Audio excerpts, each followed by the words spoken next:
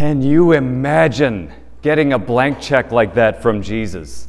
Can you imagine standing before the Lord, hearing him say, "What do you want me to do for you?" I hope you can imagine. I hope you can picture it in your mind, because as we hear the gospel proclaimed or as we read the scriptures, we're supposed to do that. We're supposed to imagine. We could be anyone in that story except Jesus. We could be a bystander. We could be Bartimaeus himself. We could be somebody else or one of the disciples, but we're supposed to imagine that. Wow, so this man jumps up and he's in front of Jesus, and Jesus says to him, as if it weren't obvious, "What do you want me to do for you?" And the man, of course, says, "I want to see." And Jesus says, "Go, your faith has saved you." It's hard for us to believe or even imagine that. Wouldn't it be great? You can think of all the things you would ask for. What would you ask for, if God was standing right in front of you and said, "What do you want?" Well, that's a trick question, because you and I have already been asked that question, and we've already received the gift. Let me explain. At our baptism, we were asked that question directly by the deacon or the priest who baptized us, most of us, if not all of us here in the church. I don't want to assume that everyone here is baptized. But at our baptism, the deacon or the priest says, "What do you ask of God's church? What do you ask of God right now?" And if we were really little, it was our parents and godparents who answered. If you were old enough, then you answered directly, or you were given that chance. What do you ask for? What do you want? And our parents, or our godparents, or maybe ourselves, we said, baptism. And we were baptized then. We were washed clean of our sins. We were welcomed into God's holy family. We became a beloved daughter or son of God. Our sins were wiped away. And then the deacon said to us, or the priest, as they handed us, or our godparents, the candle, "You have been enlightened by God. You are to walk always as a child of the light." So, and I don't mean to disappoint you, but we've already been asked that question, and we've received everything.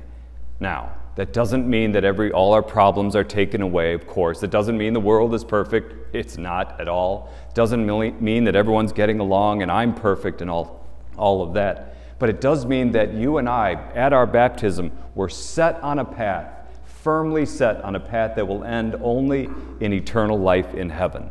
And through the Eucharist, through the sacrament of reconciliation, we are nourished, we are forgiven, we're set back on that path so that you and I can dwell with God and the angels and the saints forever in heaven. We have already won. We are victorious. And I need to say that because maybe you don't feel that way. I know certainly I don't all the time. Just last night, I was at a function. It was in Miami at one of our seminaries, believe it or not. I flew here this morning. Boy, are my arms tired. Just kidding. Sorry. That was an old joke from, I don't know who did that. But so I was there last night, and a woman was talking to me at the social before dinner, and she just said, "Bishop, Satan is winning. Satan is clearly winning. In fact, it seems that he's already won." And I said, "I'm going to stop you right there. Satan is a loser. He has lost. He is thrashing about now, yes, trying to influence as many of us as possible to choose evil and sin, but he has lost.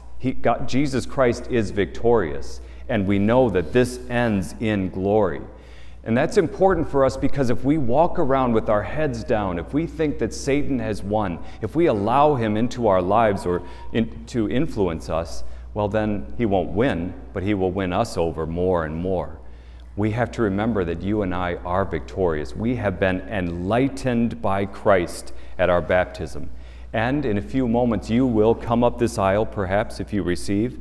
And basically, we don't do this. This isn't part of the rite, but me or Father Steve or the Eucharistic minister will say, "What are you asking for?" We don't do that, but basically that's what it is. And you say, with your arms outstretched or your tongue open, outstretched as well, you say, "I want the Lord. I need the Lord. I need him to help me, to strengthen me. I need him to forgive my sins. I need him to put me back on that right track so that I can dwell with him forever in the kingdom of heaven." We need to remember that you and I are daughters and sons of the King. Not just as a way to say, oh, all that stuff in the world is nothing, it doesn't matter. No, it's really a difficult and challenging time in our world now, as it always has been. But we have to remember that this ends in glory. That is the good news. In a couple of weeks, I will give to all of you here at church and in the diocese a pastoral letter. It's kind of like an encyclical, but I'm not the Pope, I don't write it for the whole world. But for this church, for you, I've written a letter. And it's at the publishers right now. I just wrote it. They're making it look all nice and everything with pictures and everything.